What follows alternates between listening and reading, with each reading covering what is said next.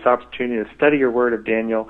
Lord, already we're kind of under attack here. Modern technology abandoned us for a moment, so we do pray, Lord, that all the technology will go well here, that you'll bless those who are listening. Help us understand your word, Lord, for your glory and honor. Amen.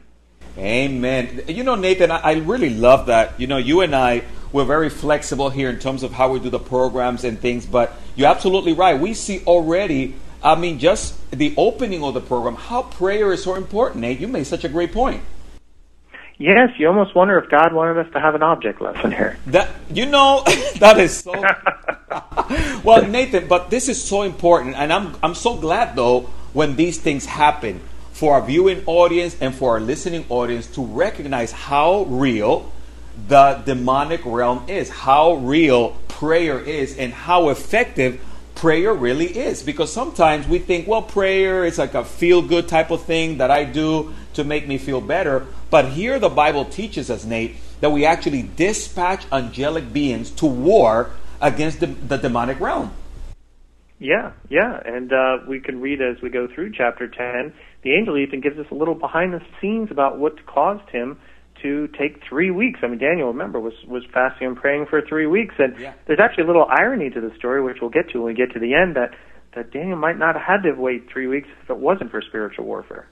Excellent. So, Nathan, so we're going to pick it up there, beginning on verse 12 through verse 15, if you wouldn't mind continuing to take us to these incredible passages. Okay. Well, again, to catch up just a bit, Daniel had lost his energy, and the angel touched him and strengthened him, so Daniel had the ability to listen. And picking up in verse 12, and then he, the angel, said to me, Daniel, do not fear, Daniel, for from the first day that you set your heart to understand and to humble yourself before your God, your words were heard. And I have come because of your words. But the prince of the kingdom of Persia withstood me 21 days. And behold, Michael, one of the chief priests, came to help me. For I had been left alone there with the king of Persia. Now I have come to make you understand what will happen to your people in the latter days. For the vision refers to many days yet to come. Nathan, something that jumped out at me, maybe the same way as you. Verse 12 says that, it says, since the first day that he set his heart to understand and to humble himself, right? It says that, in other words, as soon as he started, something in the angelic realm began to take place. Yeah, it shows us how well-connected Christians are to God, especially even now, and this is the Old Testament. Now believers in Christ have the Holy Spirit in them. We've got a direct line to God, whereas before they didn't. But and then look how the angel describes Daniel's the way he went about seeking God's guidance. One, he set his heart to understand. In other words, he was open to whatever God was going to reveal to him, positive or negative, and he humbled himself before the Lord. And when he set his heart to understand God's will, and he went before the Lord humbly in prayer, then his words were heard. I think, brother, that is a fantastic formula for Christians today when we approach God seeking direction and answers in our lives. Wow, what a great point. It's true, Nathan. Sometimes we approach God like he's a Santa Claus in heaven and that he has to do this for me, right? And that's not the approach. Like you said, we should go to the Lord humbly, making our requests known. And we're human. I don't know how many times I've gone to the Lord in frustration as I wait and wait for an answer. And sometimes you could wait months and some people even years for an answer to prayer. But Daniel approached it. He approached willing to take whatever God was going to say, and he did it humbly, knowing that God was superior. He's omniscient. He knows everything. He's got it all together. And it's God who has the best will for our lives. And that is a fantastic formula for us. And I myself need to apply that more to my life when I seek God's guidance. Nathan, you said it, and that's the hardest part, is for we to accept whatever God's will is when we pray. Because sometimes God says no, sometimes he says yes, right? Sometimes he says wait, and that's where the patient comes in. Yeah, the waiting's the worst, isn't it? Yeah. Well, Nathan, and we hear it all the time, and I really believe that is the test of Christianity. That is the test of patience. Are we content when God says nothing? When he says, hey, you're in a waiting period here because the reason why is maybe because God is trying to prepare us, right? Nathan, like Daniel here, he prayed, but it wasn't an immediate answer. Right, and there's an old saying that it's not the destination but the journey. And as we grow to become more Christ-like, that's what we're called Christians. We're little Christ. We're growing to become more Christ-like. And that's part of our life, our walk of sanctification as we become more holy, as the Lord works through us to make us more like Him, is that sometimes the journey is more important than the destination. Sometimes God's answer isn't as important as how He changes us before He reveals that answer. And here, God is all-powerful. He could have made it so that the angel showed up on day one, but Daniel had to go through 3 weeks of fasting and praying before he got his answer. And again, I think that's because God wanted us to show an example of a man of faith and show that the journey sometimes is more important than the destination. I love that. Thank you so much, Nathan. And I really just want to encourage those that are watching and listening to see that, hey, as soon as we begin to pray, God is at work. But it starts when we do begin to pray, when we do humble ourselves, when we do call upon the Lord. So it's action, right, Nathan? We take action against the things that are warring around us. And like you mentioned there, and we were talking about, right, Nate, also the fact that here are God's mighty angels revealing this, but even in the angelic realm, we see hindrance. And the hindrance, we notice, you read for us verse 13, Nathan, but it says, but the prince of the kingdom of Persia withstood me 21 days. Now, that's amazing to me right there. Can you talk to us a little bit about that verse? Well, it's interesting. We have 21 days of Daniel fasting and praying, and 21 days before this angel was able to reach him with the message. So as soon as Daniel was ready, God had sent out an angel. But Satan somehow knew that whatever message was going to be revealed to Daniel was very important, and he tried everything possible to stop him. And when we get into Daniel 11, we'll see why this message is so very important. I mean, it lays out the next few hundred years of history. It also lays out the conditions in the last days with the Antichrist. So it's a very important message, and somehow Satan knew about it. And he sent what's called the prince of the kingdom of Persia to withstand an angel. Now, we're not talking about the king of Persia, which Daniel served. Daniel served the prince of Persia at this time period. The Medo-Persian Empire had defeated the Babylonians. They'd taken over Babylon, where Daniel was. And Daniel still held court for King Darius and King Cyrus. And we read about here that earlier in the chapter, it's King Cyrus at this time, the prophesied king, who would allow the Jews to return back to Jerusalem. So this is a very important time period. And so Satan knew this message to Daniel was very important. So what he did is he sent the prince of the kingdom of Persia. We're not talking about King Cyrus here. We're talking about the demonic world where a demon who is the prince over Persia, a high-ranking official in Satan's hierarchy, withstood this angel, likely the angel Gabriel. Nathan, what an excellent point you're making. You know, there's a few passages that come to mind, and I'm sure to you as well. But I thought, Nathan, would you be able to take us there to 2 Corinthians chapter 10, reading for us there verses 3 through 6? Because I really believe what you're saying is something that also we see in the New Testament, 2 Corinthians 10, 3 through 6. And it also reminds me what it says in Ephesians 6:12. It says, for we do not wrestle against flesh and blood, but against principalities and against powers, and against the rulers of darkness of this age, against spiritual hosts of wickedness in the heavenly places. And Nate, there in 2 Corinthians 10, verses 3 through 6, would you be able to read those for us and for our listening audience in case someone doesn't have a Bible? Well, it reads, for though we walk in the flesh, we do not war according to the flesh. For the weapons of our warfare are not carnal, but mighty in God, for pulling down strongholds, casting down arguments, and every high thing that exalts itself against the knowledge of God, bringing every thought into captivity to the obedience of Christ, and being ready to punish all disobedience when your obedience is fulfilled. So, Nate, when you were sharing that, that's what came to my mind, because you know what? We also have weapons to war with, and prayer is one of those, right? That's an excellent verse, Vic. I hadn't even thought of 2 Corinthians 10 till you brought it up, but it's very true. We as Christians are in the middle of a war. Matter of fact, the spiritual world is waging behind the scenes of governments, as you read, and we as Christians are part of that war. We can't see the angelic world, although, brother, I was a missions major back in Bible college, and occasionally we'd have guest speakers who were missionaries, especially to the tribal areas, you know, there's Stone Age type tribes in the middle of Brazil and Indonesia and stuff like that. And they would tell us, and you would see the look in their eyes of absolute fear, they would actually see demonic activity. I remember one in particular who came from Indonesia, and he said that he had witnessed a woman dragged off her bed, screaming and yelling, and yet there was nothing seen that could drag her off the bed. You hear all the time about demonic activity as terrorizing villages and tribes. Now, in our modern Western world, it's easier for demons to be behind the scenes and not really be directly active where it terrifies people. But in these third world, it really works with people to have demonic activity. It terrifies them, and it subjugates them to that demon who's ruling over that area. And here again, we are Christian warriors, and we are given the tools to fight against this warfare, not carnal weapons. I don't have a sword, a gun, a knife. Those things won't work. But we're given spiritual weapons. Maybe you could tell us, Vic, what are some of those spiritual weapons? Well, Nathan, I can say going to the Dominican Republic, like you said, doing missions in those areas close to Haiti, one of those spiritual weapons was prayer. And I remember, Nathan, being out in the mission field in these places where there's no light, electricity, nothing, very rural.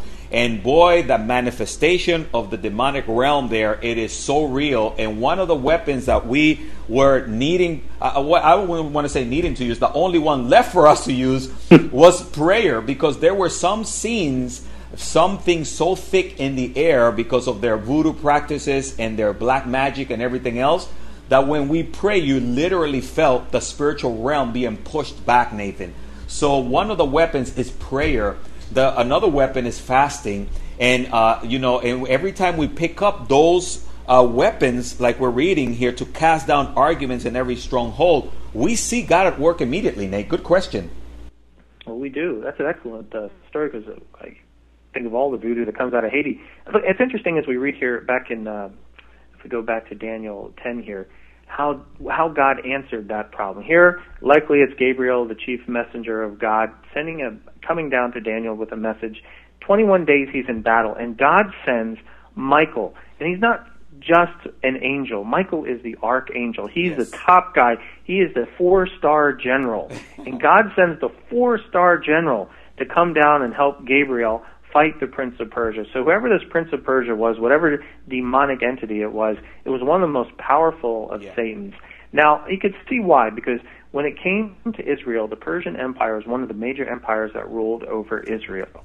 And Daniel earlier, back in chapter 2 and other chapters, he talked about the world empires that would affect Israel. We started with the the Babylonian Empire, then the Medo-Persian Empire, eventually the Greek Empire and the Roman Empire. Right. And these are the Gentile nations that trample Israel, and to this day continue to trample Israel until Jesus Christ's return. And Michael is the angel over Israel. He is the chief protector of Israel. And so when you hear today, when you watch the news, and the Jews are in war against the surrounding nations, Hamas, and you hear stories where missiles are being rained into Israel, and all of a sudden they change course. Right. Or a Jewish soldier walks into battle, and he defeats 20 guys all by himself. Brother, these are stories that are happening today. You know that there's an angelic warfare behind them, and Michael is guiding their actions.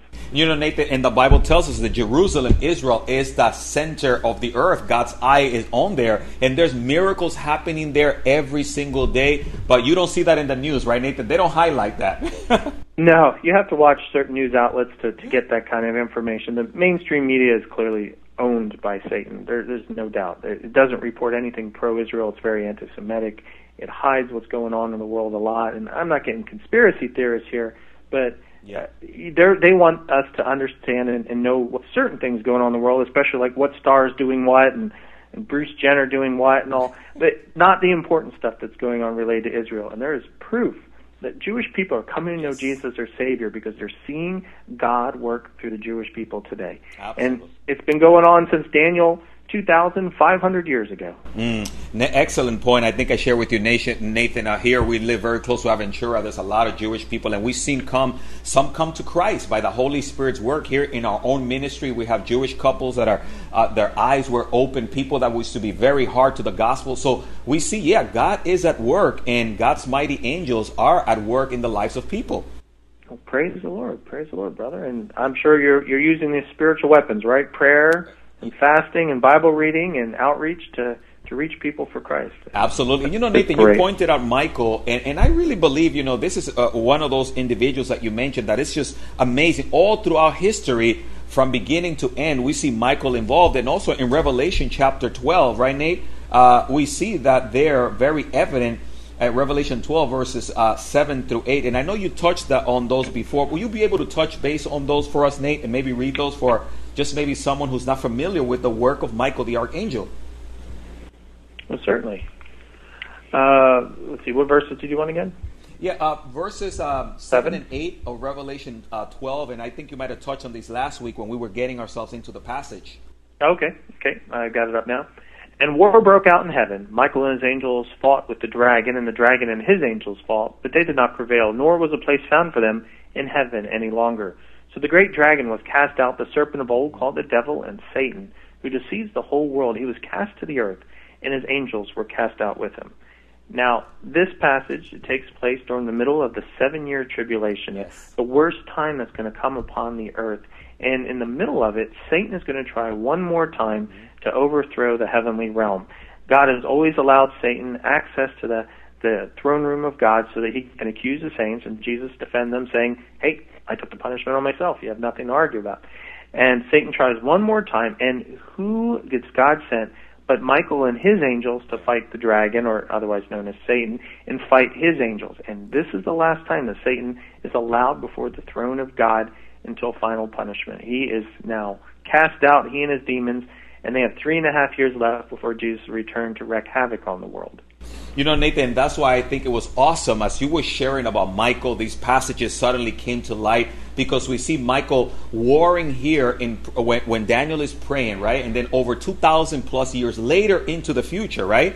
We see Michael again engaged. And it's almost to show our viewers and our listeners the importance of this warring angel that's on our side. It is. And it's amazing, too. It should give the Jewish people hope in Israel that they are defended. God has sent his most mighty warrior to defend them. And sure, they have gone through... They've gone through millennia of grief, and we read especially in the minor prophets because of their sin, their rebellion against God. This is a chastisement period, but that chastisement period is coming to an end. Right. And we know even though the Jews have suffered horrendously over the last few millennia, they have always been protected by Michael so that a remnant will remain that will finally accept Jesus Christ as Savior when he returns and be a priestly people for Jesus Christ in his kingdom that will last 1,000 years. Woo, that is amazing. And you know, Nathan, that's why as we look at Daniel chapter 10, verse 14, it's really awesome because I kind of see how these things have tied together. And it's really amazing how some of these events that were shown to Daniel, some were things that were going to happen way into the future, but yet God wrote them down almost like to encourage us that are living here now to recognize this wonderful time period in which we're living in. It is. We're living in an amazing time period. And Daniel's just an amazing book because a lot of the people who are skeptical about Daniel say, well, Daniel's prophecies are too accurate to have been given before these events. Therefore, Daniel, they give you a late date, almost 100 BC. Oh, Daniel was written hundreds of years after these events. Right. And what the angel's about to give Daniel will tell the history of what goes on for Israel all through the intertestamental time period up into this terrible ruler, this Seleucid ruler called Antiochus Epiphanes shows up. And then it skips across the church age and goes right to the last days, the very end, when another killer, terrible ruler like Antiochus Epiphanes, the Antichrist, comes on the scene. Excellent point. And Nathan, I know we don't have a lot of time left, and I notice verse 14 is also important there in Daniel chapter 10. Would you be able to share with us a little bit there on verse 14, again, as we talk about this incredible prophecy extending into the future? Well, the verse reads, and this is the angel's answer, "Now I have come to make you understand what will happen to your people in the latter days. For the revision refers to many days yet to come." So here the angel is saying why he's coming. He's going to give a prophecy about what will happen in the latter days, the last days, the end times.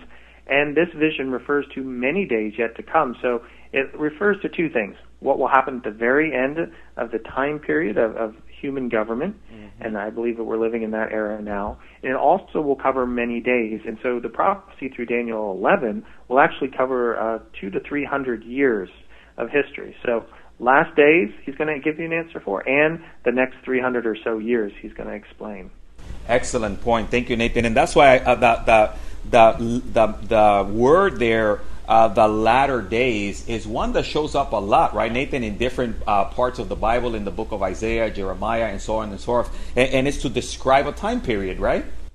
Yeah, if you hear in the Bible latter days, last days, end times, it all refers to that time period that hovers around the 7-year tribulation where God pours his wrath out onto the world and then comes back with his saints, brother, you and me, and all those who give us their lives to Christ, and defeats Satan and sets up his kingdom. So that's the key phrase that we can use throughout Bible prophecy to understand if a prophecy deals with the return of Jesus Christ. Amen. Praise the Lord. So Nathan, we're looking at this incredible passage here in Daniel chapter 10. Again, for those of you that maybe just tuned into the program, again, you're tuned into the Bible Prophecy edition of our program, Vic Batista, Nathan Jones, as we're looking at Daniel chapter 10, God's mighty angels. Remember, our lines are open if you want to text in a question or a comment. Those of you that are watching us live via twitcasting.tv, twave.tv, you can also post there your questions or your comments for us. But Nathan, thank you for bringing us through this passage. If you could continue on there, verse 15 and on, this is very exciting as these verses are being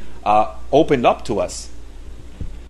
Well, Daniel's still having a little trouble being in front of this angel. So verse 15 reads, "When he had spoken such words to me, I turned my face towards the ground and became speechless. And suddenly one, having the likeness of the sons of men, touched my lips." Either it's another angel or it's Christ himself.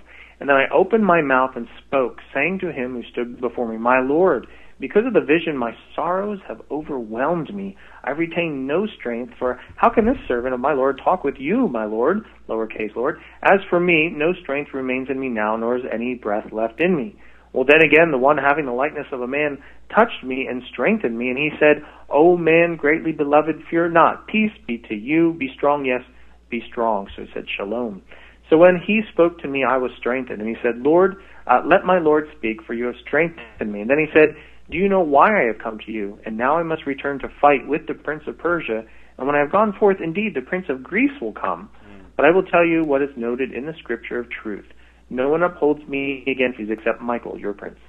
Wow, there's a lot in here, Nate. I mean, this is just amazing. But we notice, again, all these different entities that are being introduced here. Now, there are different forms of angelic being, different ranks, and even, I believe it's the Apocrypha also mentions the angel Raphael and other places. But we see, again, there's a lot of angelic beings involved here. There are, and God is working throughout Israel's history. He hasn't abandoned them. He hasn't neglected them. He hasn't replaced them with the church. Right. God, to this day, has got angels like Michael and others serving Israel to the point of God's will, that God's will be done, that the remnant of the Jewish people will be saved. I love that. You know, Nathan, I also noticed, again, he also talks about there in verse 20, again, another prince talks about Persia, and then he talks about Greece. So we see that there's definitely that spiritual battle in Ephesians 6 between powers and principalities. And Greece, can you talk to us about a little bit of that passage there?